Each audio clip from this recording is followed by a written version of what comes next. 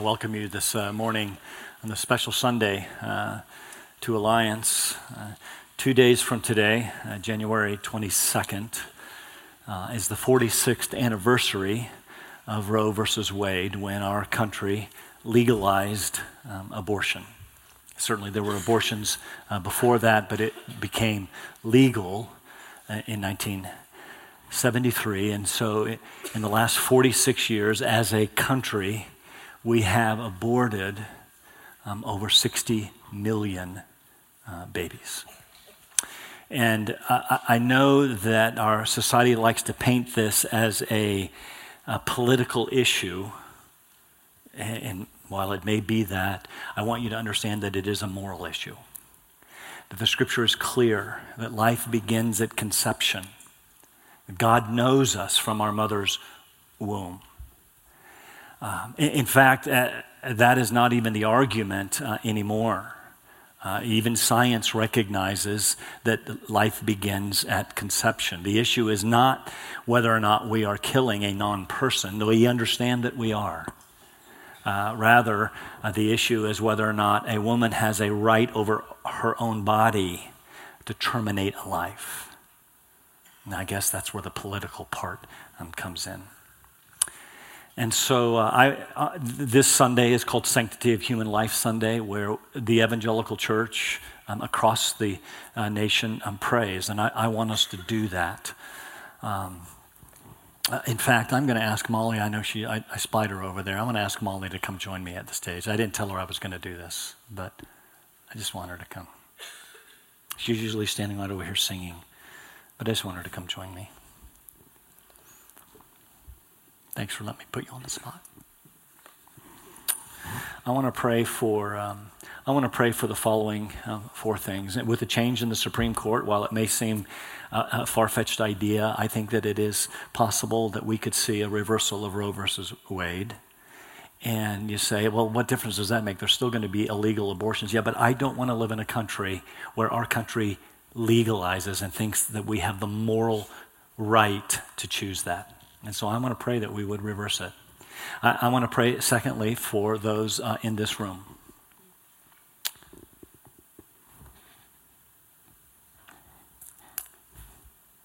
Who have perhaps been touched by abortion. If the statistics are right, and they are, there are likely men and women in this room who have been touched by that. Maybe you encouraged a girlfriend or a wife to have an abortion. Maybe you have experienced that. And I want to remind you of God's grace. I want to remind you of forgiveness that is available.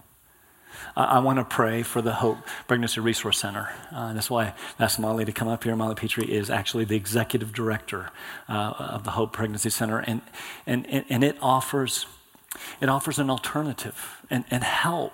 More than just words, they offer help to young ladies who are facing an unplanned pregnancy, and to let them know that there are options. There are other options available besides terminating a life, and they walk with them, and I'm very proud of that. Many of you have served as volunteers and staff at the Pregnancy Center, and I'm thankful for that.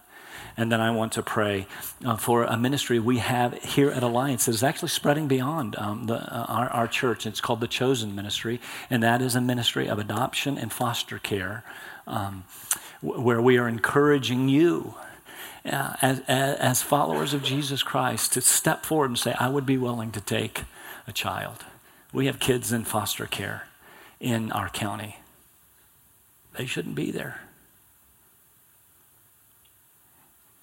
We should never have a young lady who says, I'm going to abort a child, because we should be standing in line waiting to take the child. Mission field is right at our doors. So I just want to pray for those four things. So would you join me as we pray? Father, I thank you for this day, a day that we as a church, in the church across the country, has set aside to pray. And to pray for this blight on our nation. We repent. I'm reminded of Daniel, taken into captivity for the sins of his country, and he would 3 times a day, he would open his window toward Jerusalem, and he would pray and repent. We repent for our nation, and ask that you would turn us back to you. And would you reverse this decision? Would you make us moral again in a number of different ways? And we know that that must first come by turning us in faith to Jesus Christ. And so we pray for that. We pray for revival in this nation. Father, I pray for people who have made some decisions in the past with which they struggle, perhaps today, especially as I bring it up in this room. And I pray that you would grant much grace and comfort and hope and healing. And would you help them to know, remind them that there is hope and healing and forgiveness through the gospel of Jesus Christ. Care for them in ways that only you can. I thank you for Molly. I thank you for her staff. I thank you for the Hope Center and the way that they are in this community very intentionally to help young ladies, maybe not even young, help ladies who are facing pregnancies that perhaps were unplanned, and to offer hope and to remind them that there are other opportunities that they can do, to include coming alongside them if they choose to keep the child. And we want to be a church that does that comes alongside them and cares for them. But also we want to be a church that, as the chosen ministry is here, we want to be a church that steps up and say, we'll take children. Preborn children, infants,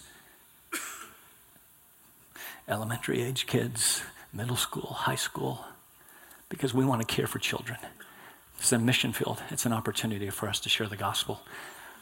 Religion that God our Father accepts as pure and faultless as this, taking care of orphans, and widows in their distress. Help us to be that kind of church. We commit ourselves to you to that end. In Christ's name, amen.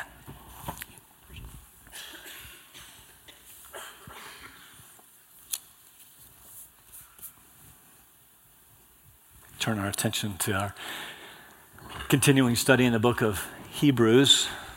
Now, faith is the assurance of things hoped for, the conviction of things not yet seen, so says our author. Now, certainly, that definition of faith has a forward look, a future focus. If you stop and think about it, you don't have to have faith in something that you've already seen, right? And that's sight. I don't have to have faith that Clemson will do a butt whooping on Alabama. I watched it. Perhaps you read about it. Boring as it was, since it was a slaughter. Now, if I told you 3 weeks ago that it would be a blowout, not many would have believed it unless it was the other way. That would have taken faith, but not now. It's no longer faith. You can just read it. So faith is assurance, conviction in things not yet seen, namely that God will fulfill his promises in the future. How can we be sure? Well, he has proven himself faithful over and over in the past. We can read about it. And so Hebrews 11 gives us a long list of faithful people of the past who believed God that he would faithfully fulfill his promises as yet unseen. And as a demonstration that our faith is rightly placed, author of Hebrews has turned his attention to some mighty acts of God from the past that are meant to encourage our faith. Look at what he has done on behalf of his people. These are amazing stories, but therein lies a further problem. Because of a lack of faith, many don't believe the stories of the past. Sure, they may be recorded for us, but they're just myth or legend or religious propaganda.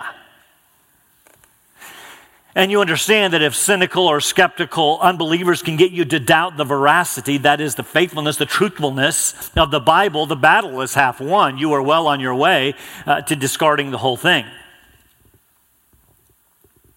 You can't trust the Bible, we got a problem. And so I would suggest this morning that your faith even has a sense, there's a sense in which it even has a backward look. That the stories we read in the Bible are true, Incredible as they are, unbelievable, ridiculous, they happened. And we must have faith that they did, even if modern scholarship scoffs. Simple question. Do you believe the stories? If so, and I might add, they really did happen, they will bolster your faith for the future. That's what they're supposed to do. Last week we finished our look at Moses, a man of great faith, and his faith was rewarded. God did some rather incredible things, namely a couple that I'll remind you of. In the 10th plague against Egypt, he sent the death angel to kill the firstborn of every house. Well, except for those who displayed faith by displaying blood of a lamb on their doorways. As a result, the death angel passed over them. Incredible. That's an amazing story. Do you believe it? Because it foretells the story of the blood of the Lamb of God who takes away the sin of the world.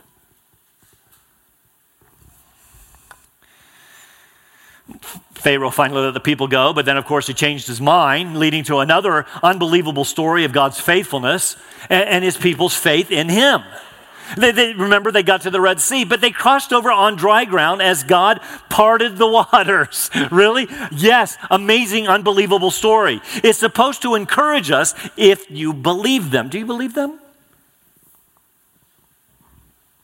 You arrived this morning at our last two specific stories in the Hall of Faith in Hebrews chapter 11. Like last week, they are rather familiar stories which are supposed to increase our faith, not our skepticism and cynicism. Again, the author is trying to encourage us with the faithfulness of God to fulfill his promises. He'll do it. He's done it in the past, if you believe. Even if that faithfulness involves incredible, unbelievable stories. So let's read these last two, they're related, these last two stories in Hebrews 11, verses 30 and 31. By faith, the walls of Jericho fell down after they had been encircled for 7 days.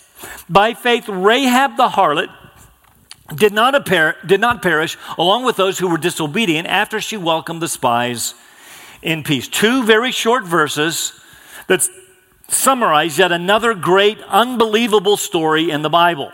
The conquest of Jericho. And the truth is, the story is even more incredible than we know. And we face the same challenges last week, familiarity. But don't allow the familiarity to bore you. I mean, this is better than Clemson beating up on Alabama. And we read about it in the first few chapters of Joshua. Here's the question: will you believe it? I hope so, because the stories are recorded to encourage your faith.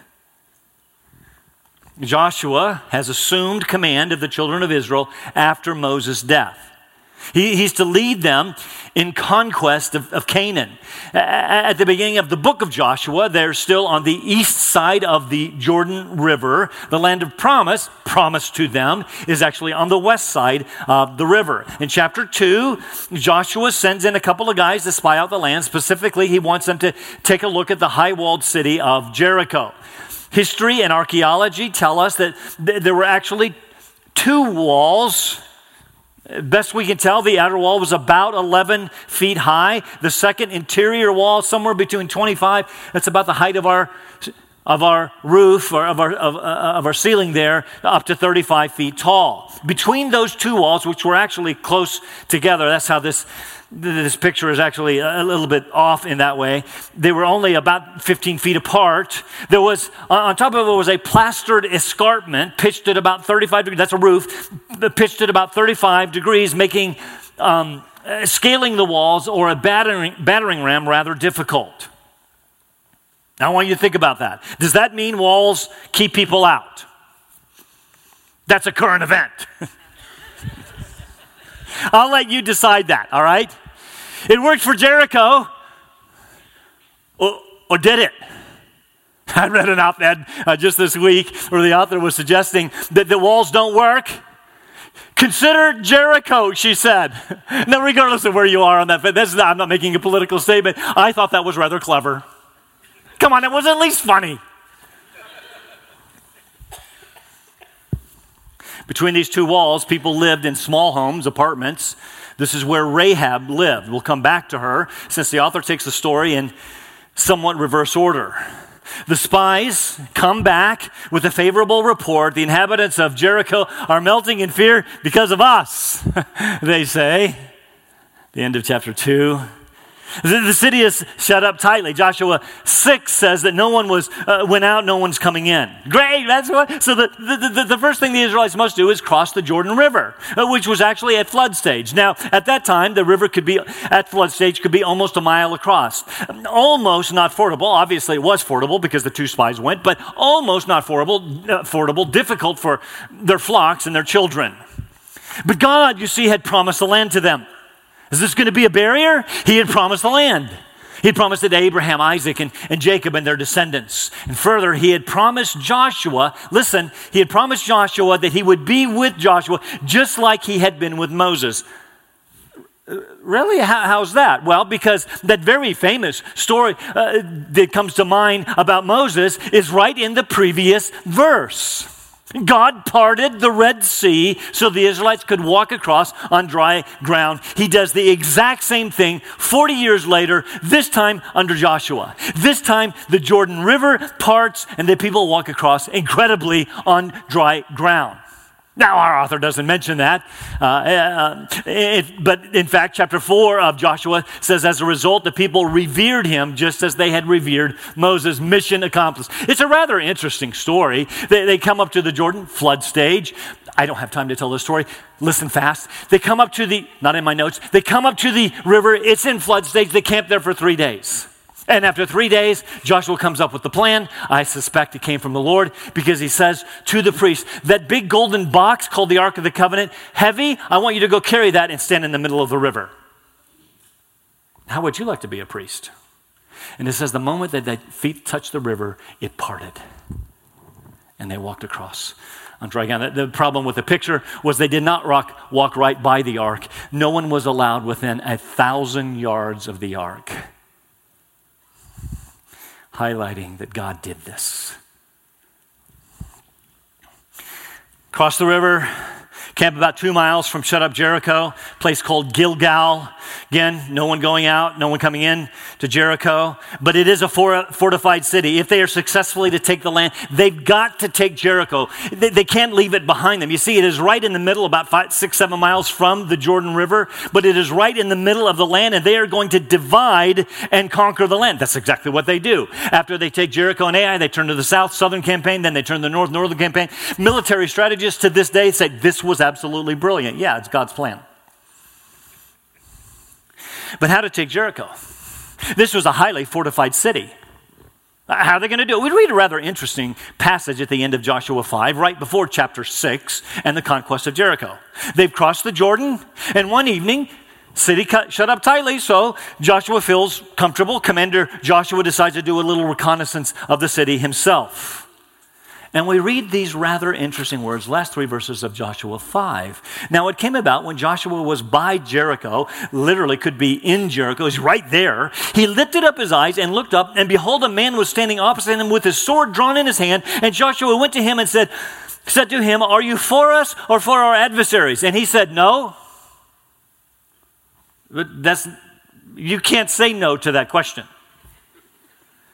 Rather, I indeed come now as captain of the host of the Lord. And Joshua fell on his face to the earth and bowed down and said to him, what has my Lord to say to his servant? The captain of the Lord's host said to Joshua, you still don't know who I am. Remove your sandals from your feet, for the place where you are standing is holy ground. And Joshua did so. This is an amazing encounter. Joshua is trying to figure out how to take the city. He's right outside the walls. He looks up and there's a man standing with his sword drawn. No doubt adrenaline is flowing, toxic masculinity. It is one of those, if this is one of the city's inhabitants, he is an enemy, and Joshua is about to engage in hand-to-hand combat. He draws his own sword, runs over to the enemy, to the man, and says, "Who are you? Are you for us or for our adversaries?" Basically, who goes there, friend or foe?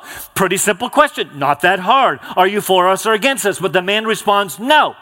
What do you mean, no? Maybe you did not hear me. This is not a yes or no question. It is either for us or against us, one or the other. But the man responds, "No. Rather, I come now as captain of the host of the Lord." What? His response, you see, is this: "I'm not for you. I'm not for them. I'm for me. Are you?" I'm captain of the host of the Lord. The question is, are you for me, Joshua? Joshua gets it, falls to his face. He knows he's in the presence at this point of someone greater. How greater? Look at the next verse. The captain of the Lord's host said to Joshua, "Remove your sandals from your feet, for the place you're standing is holy ground." Does that sound familiar to anyone? It's only happened one other time. It only happens twice in Scripture. When God appeared to Moses in the burning bush, he said the same thing to him. "Moses, take off your shoes. This is God speaking, and you are on holy ground." And then all of a sudden, remember, as I was with Moses, so I will be with you. Joshua, take off your shoes. And the question is not, am I on your side? The question is rather, are you on mine?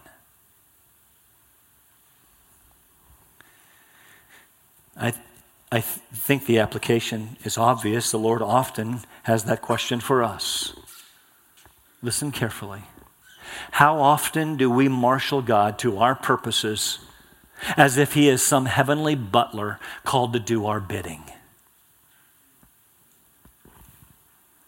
I've got this all figured out, God. Now do what I want. Not, "God, what do you want us to do?" but, "God, what will you do for me? Here are my plans. Now you bless them." Take off your shoes, Joshua, for the place you are standing is holy. He does so with his face to the ground. And that story, I must tell you, always gets me. What would I do if I came face to face with a holy God? Great to finally meet you, God. Now here's my to-do list.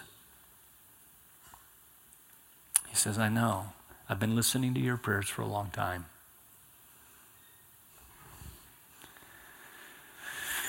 This is called a theophany. That is a physical appearance of God to his people. It does so several times in the Old Testament. Usually appears as the angel of the Lord before he takes on flesh in the New Testament in the person of Jesus. Simple question for you today. Have you come face to face with God? And if you have you bowed your knee? I suppose it depends on whether or not you believe the stories. It brings us to chapter 6, the battle for Jericho. You know this story. No chapter divisions, by the way, between chapters 5 and 6. So Joshua right now is still on his face before God. City shut up tightly. And the Lord says to him, verses 2 and following, "See, I have given you Jericho into your hand with its king," city states, every city has a king, "and the valiant warriors. You shall march around the city, all of the men of war." That means there were like 500,000 of them, just to be clear, circling the city once. "You shall do so for 6 days. Also 7 priests shall carry 7 trumpets of ram's horns before the ark of the covenant." Just to be clear, I want you to understand, I'm with you. Maybe something further. "Then on the 7th day you shall march around the city 7 times, and the priests shall blow the trumpets. It shall be that when they make a long blast with the ram's horn, and when you hear the sound of the trumpet, the people shall shout with a great shout, and the wall of the city will fall down flat." Are you kidding me? Do you believe that? Put yourself in Joshua's shoes. You're going to shout as you're here trying to figure this out, and the walls are going to fall down flat. I know you've heard that since Sunday school. That's nonsense. People will go up, every man straight ahead. Joshua summons the people, told them the plan. Can you imagine? Can you imagine what his general said? Josh, you were out taking a nighttime stroll last night. We've been strategizing, and we think we should build a siege ramp. We found some big trees. We can build a battering ram. Maybe we should just lay siege and wait them out. We should, do anything but your plan, Joshua. But this was God's plan. Here's my question. Why? Why was this God's plan? This was not the normal way to take a city. What is this about? Yes, later, God gets involved in a battle.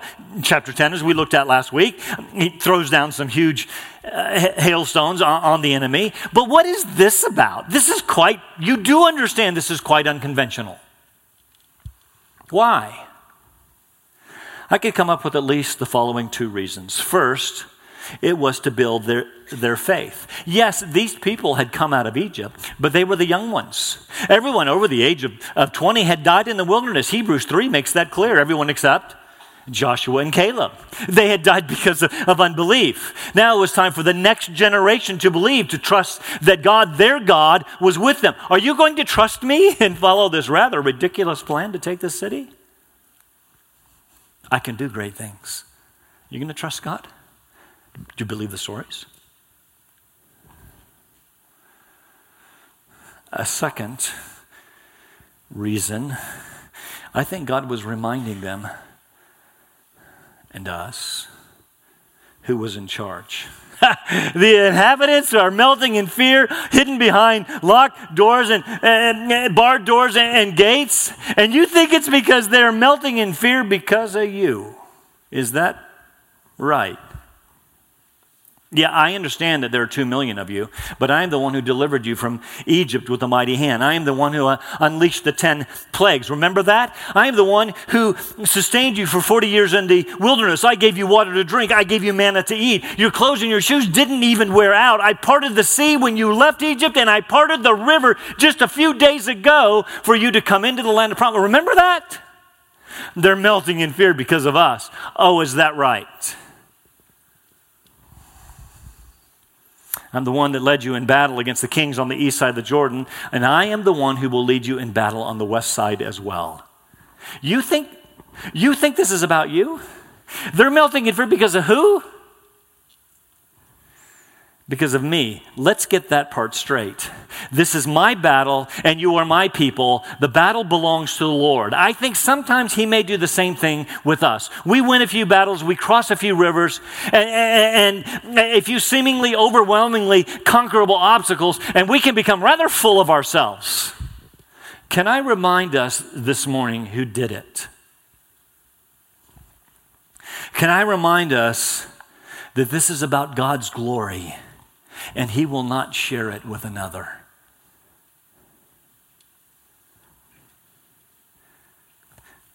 How did the Israelites respond? They believed. By faith, they acted. It was a crazy plan, but they did it. And as a result, God got the glory. The rest of chapter 6 tells us they walked around the city, Joshua 6, they walked around the city once each day for 6 days in complete silence. Only the eerie sounding of the 7 priests blowing the 7 ram's horns. That would have been weird. And don't miss the Ark of the Covenant, which symbolized the very presence of God, led them because this was about him.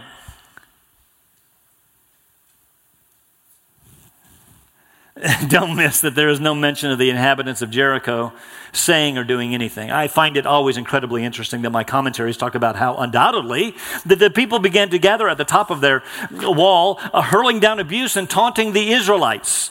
Well, watch a VeggieTales video and see the French peas making fun of the few Israelites marching around. Really? Is that what happened? Why would they do that? They are melting in fear. I don't think that there is anything recorded because I don't think they said or did anything. They were quaking in their sandals, too frightened to say or do anything. They're just hoping in some way, like, please just go away. Some of us will be in Jericho either later this week or early next week. I can't remember which. Got a little trip to Israel planned. And we will find, by the way, I've been there. It is a rather small city, Tel El Sultan.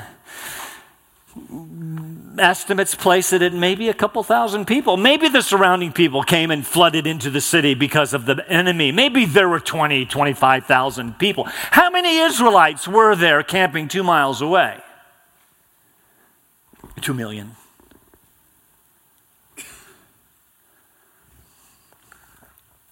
I think they were scared to death and they weren't saying anything. Just go away. Then came the ominous seventh day. On that day, they marched around the city 7 times, again in silence. But at the end of the seventh revolution, we read, at the 7th time, when the priest blew the trumpets, Joshua said to the people, shout, for the Lord has given you the city. The city shall be under the ban, that is, destroy it all. None of it is for you. It all belongs to the Lord because this is about me. Only Rahab the harlot and all who are with her in the house shall live, because she hid the messengers whom we sent. So the people shouted, the priest blew the trumpets, and when the people heard the sound of the trumpet, people shouted with a great shout. The wall fell down flat. Really? Yes. Do you believe the story? Archaeological evidence shows that indeed that's exactly what happened. That something happened that caused the walls to fall down right on themselves. People went up into the city, every man straight ahead, they took the city. Took the city, everyone in it was put to the sword, everyone except Rahab the harlot, and everyone who was with her in the house, which brings us very quickly to her story. We have to rewind a bit to go back to chapter 2, when Joshua first sent the spies to Jericho. I always find it interesting, Moses sent 12 spies, Joshua only sent 2. Why?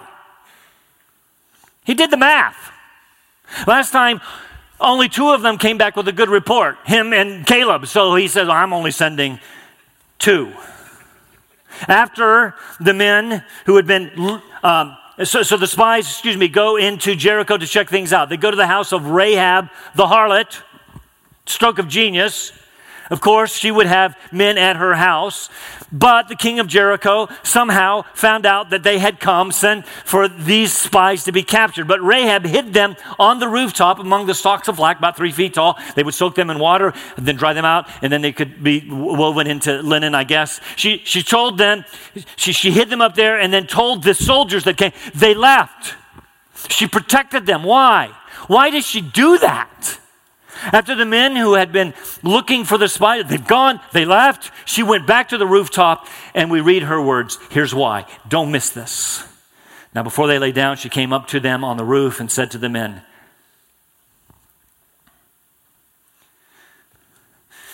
she gets it right.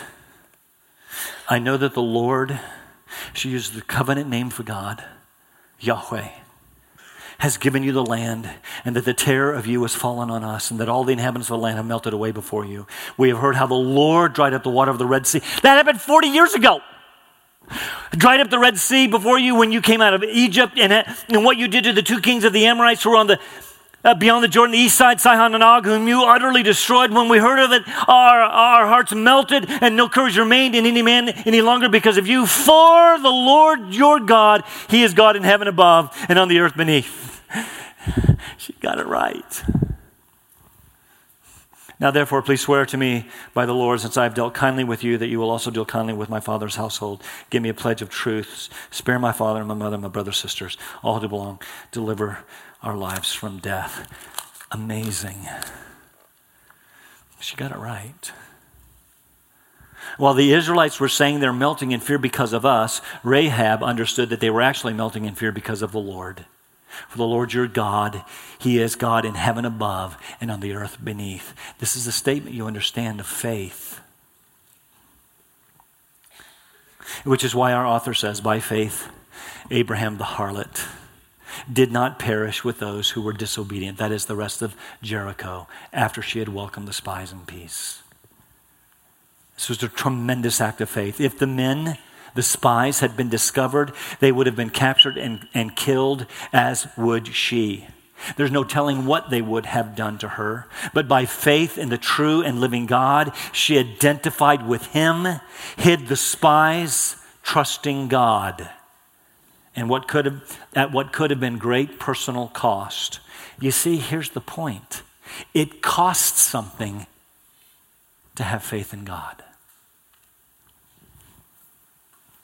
This has been the author's point. His readers were fearing for their lives because of their faith. And so the author points them to Rahab the harlot. She lived in the city wall, we know, because when she helped the spies get away, she lowered a rope out her window and they escaped that way, which the account tells us was on the city wall, which is amazing. Remember when the Israelites circled the city 7 times on that 7th day, let out a shout, the wall fell down flat. Apparently all the wall, well, except the part where Rahab lived. That's another miraculous part of the story. Well, if you believe it.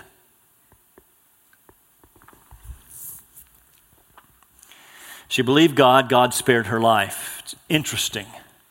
The list of people by name begins with Abel, righteous Abel, who offered a worship of faith, and it ends with Rahab, the harlot, who offered an obedience of faith. That's what James says about her in his book, James chapter 2. In the same way, was not Rahab the harlot also justified by works when she received the messengers and sent them out another way? To be clear, his argument in James chapter 2 is she was justified by faith, but she proved it by her works. Meaning you will see Rahab the harlot in heaven. I find it interesting that both the author of Hebrews and James refer to her as Rahab the harlot. It's been 1,500 years when they wrote their books. Will that title for her ever go away?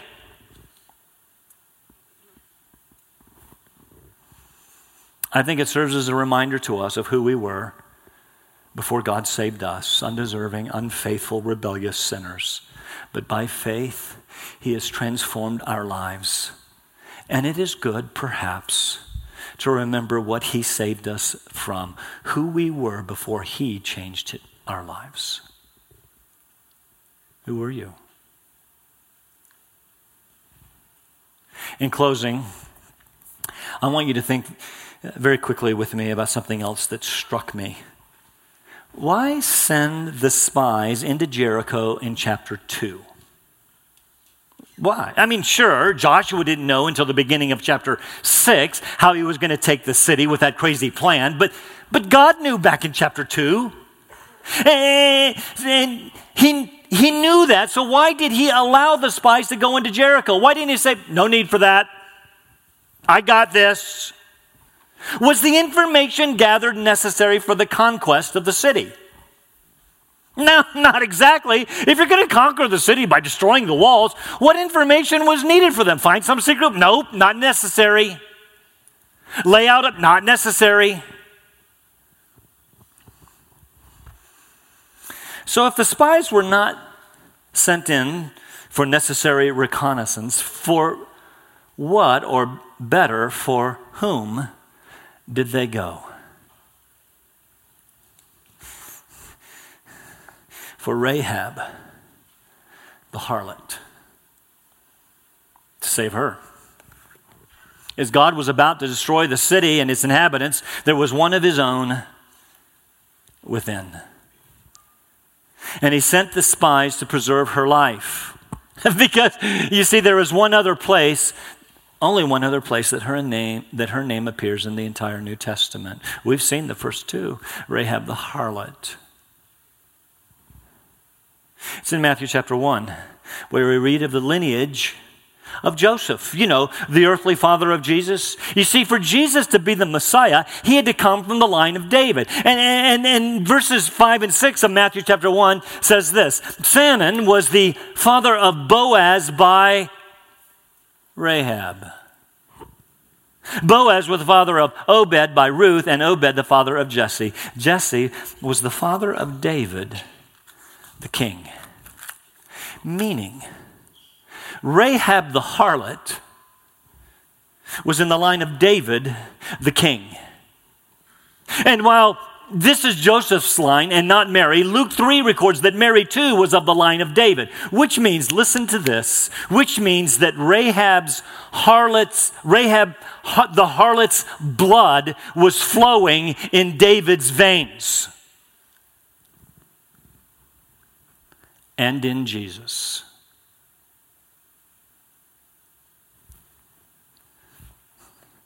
What a beautiful picture of grace. You see, she is Rahab the believer, the one who acted on her faith and was in the line of the Messiah, our Savior, Jesus Christ. And God said, I want you to go save her because she's going to be the great, great, great, great, great, great grandmother of Jesus. She may have been a harlot, but her life was forever changed by the grace of God. How bad have you been? Who were you before God saved you? And what grace has He shown you?